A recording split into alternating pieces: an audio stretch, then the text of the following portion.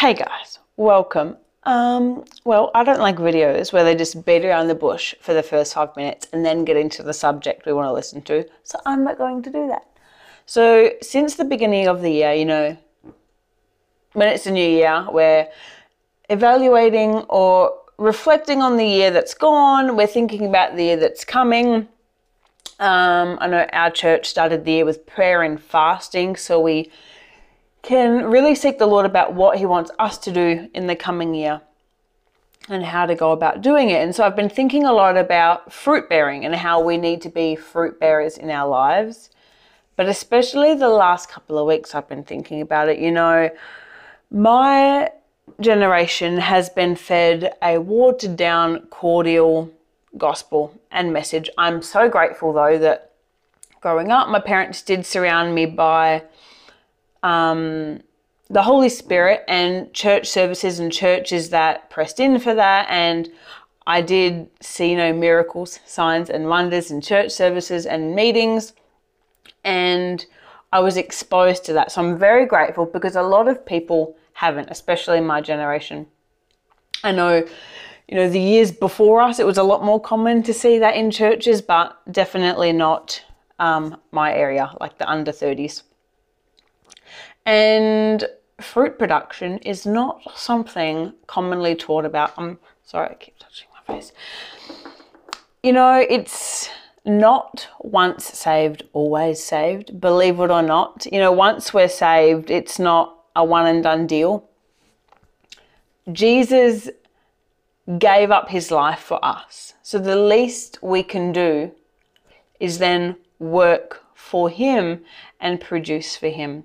It's not all about us and our selfishness and what we can get, but it's also how we can serve the Lord. And I've been thinking about this for a few weeks, and actually my pastor preached on it this morning, and I loved what he said. He said,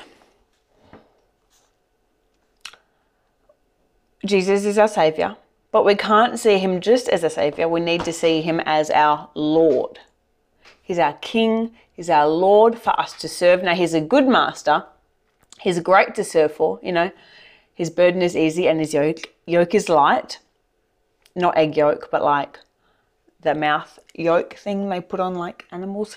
I spent a large portion of my life growing up thinking that God was talking about egg yolks.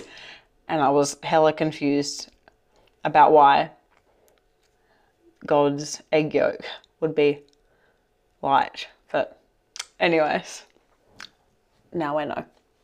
But he's our Lord.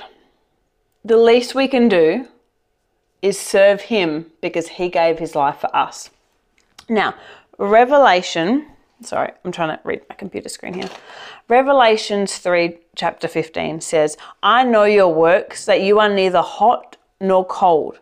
I wish you were cold or hot. So then, because you are lukewarm and neither hot nor cold, I will vomit you out of my mouth.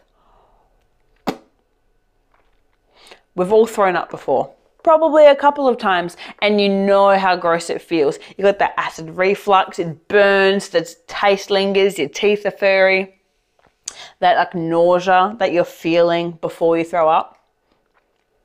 If you're a lukewarm Christian, that's how you taste to God. Now, God is love. God is merciful. He's gracious. He's loving. But sometimes that's the only thing that is preached. And there's nothing preached that will bring conviction, nothing preached that will cause you to want to produce and work for the Lord. So we need to be hot or cold. If you're not hot for God, if you're not on fire and hungry for God and pressing in and trying to produce fruit, if you're not doing that, then you're not hot. You're either lukewarm or you're cold. Now, you don't go from hot to cold straight away. It's a slow lingering or a slow backsliding. Doesn't happen straight away. It's like a slow falling away, slowly making little decisions that comfort the flesh instead of doing things, dedicated to the Lord. I saw a Christian on social media recently. In one single post, they were saying things like, all glory to God, I praise you, Jesus, I love you, Jesus, want to serve the Lord, excited to see what God does for me, glory to God. And in the very same post, posting photos of them gambling and drinking lots of alcohol. The two don't go together. Our actions are so important. And I've heard people before say, our actions do not matter because God sees my heart. He knows I love him, so I don't need to prove it, which is an absolute lie. God looks at how we act and how we behave and the fruit we're producing. Yes, our heart is so crucial and so important, but we also need to show that. Right, Romans 12:2. Do not be conformed to this world, but be transformed by the renewing of your mind, that you may prove what is the good and acceptable and perfect will of God. How do we prove something? With our actions. I don't prove to my boss that I'm a good employee just by thinking it and hoping that they see me as a good employee. No, I have to prove to my boss that I'm a good employee through my actions. Right, this is the main scripture I want to focus on today. And this is actually the one that I was studying this morning before church, and it was also preached. John chapter 15, verse 1. This is Jesus speaking. So if you have a red letter Bible, it is written in red. I, Jesus, am the true vine, and my Father is the vine dresser. So Jesus is like a nice vine. God, the Father, is the vine dresser. So he has the scissors and he prunes. He dresses the vine. Every branch in me that does not bear fruit, he, the vine dresser, takes away. And every branch that bears fruit, he prunes. I have lots of plants in my house, as you can see. Now, when they stop growing, when they start wilting and dying, sometimes they need to be pruned. So I get my scissors out and I cut it. Now, that probably hurts. It doesn't feel great for the plant, but it will help the plant produce much more. Or if you're pruning like a vegetable plant, it'll produce much more if we prune it. So at first, it kind of hurts, but it helps us to produce more fruit. You are already clean because of the word which I have spoken to you. So what does the word do? It cleans us. It transforms and renews our mind. It helps us to be productive because it shows us the way we're to go. It shows us how to live our lives, how to act, what to do in a way that pleases God. This is Jesus speaking. Remember, abide in me and I abide in you. So abide in, dwell in, stay in, not temporary accommodation, but a living. Okay? If we abide in Jesus, then he abides in us. As the branch cannot bear fruit of itself unless it abides in the vine, neither can you unless you abide in me. So the only way that we can produce fruit is by abiding in Jesus. Now, this is the difference between Christianity and so many other religions, is that as Christians, we actually have a very personal and real relationship with our Father in heaven who created us. The very creator that made heaven and earth and the universe and everything in it, who wants to have a personal relationship with you. And it's so possible and not difficult. It takes time, but it's not difficult. So John chapter 1 verse 1 says, in the beginning was a word, in the beginning was the word. The word was God, the word was with God. So when we're reading the Bible, that is God. That is us spending time with the Father. So if we are not spending time in our word, we're not spending time with the Lord. Therefore, we're not abiding. Therefore, we're not producing. Unfortunately, I also notice amongst Christians and millennials that reading the Bible does not hold a great importance in their life. They wouldn't be able to tell you any scripture. If someone asked them a question about a subject, they wouldn't be able to answer. I know someone, I don't know how to say that. I have known someone that was actually in a position of teaching others the Bible that had never even heard of the story of Samson and Delilah, which is like one of the foundational, like a story that pretty much everyone knows. I don't know. We need to know the word, because the word of God, the Bible, it is God. I don't even know how I can make that more clear, but it is absolutely crucial. That is the difference between a productive, fruitful, victorious, faithful Christian and someone that is struggling and looking like the rest of the world and struggling with the same things as the rest of the world. If you want to know how to see a situation, or if you want to know what your inheritance is, the blessings and promises that God wants to give you, you won't know them unless you spend time in the Word. Right. Also, this is a key to answered prayer, because at the end of that scripture, it says, if you abide in me and my words abide in you, you will ask what you desire and it shall be done for you. By this the Father is glorified, that you bear much fruit, so you will be my disciples. Also, just realized I missed out a chunk of scripture by accident, so let's go back and read that.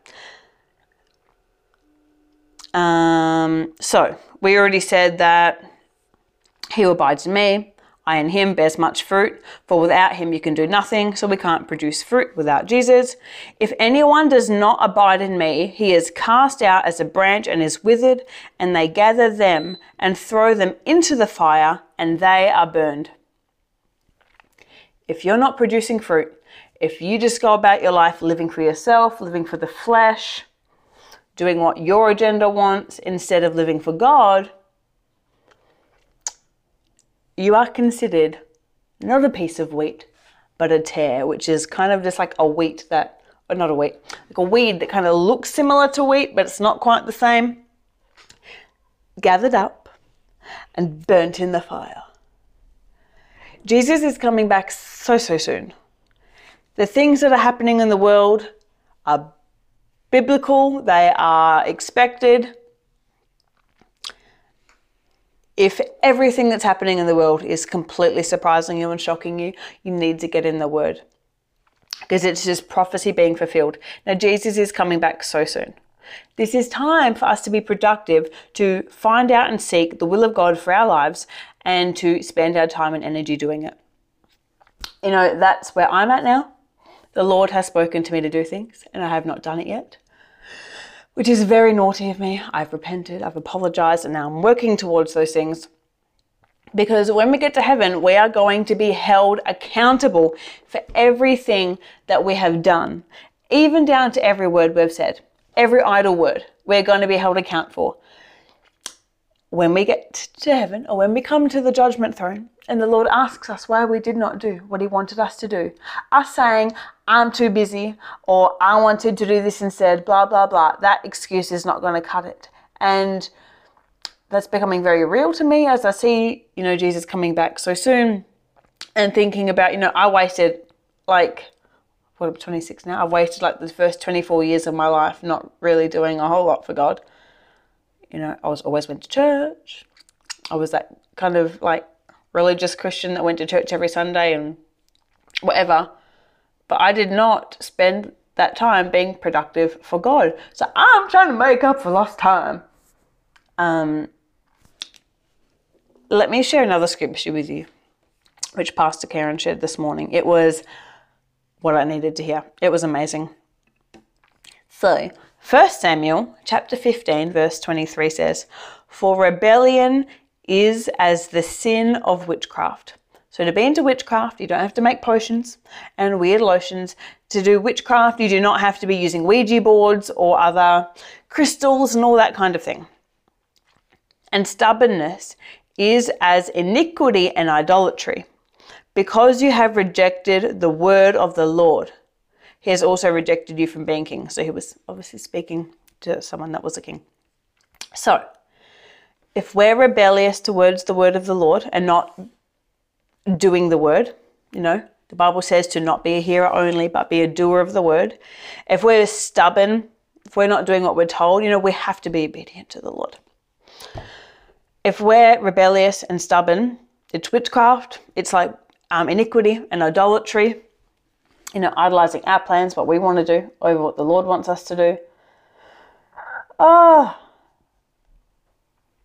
you know, rebellion doesn't just have to be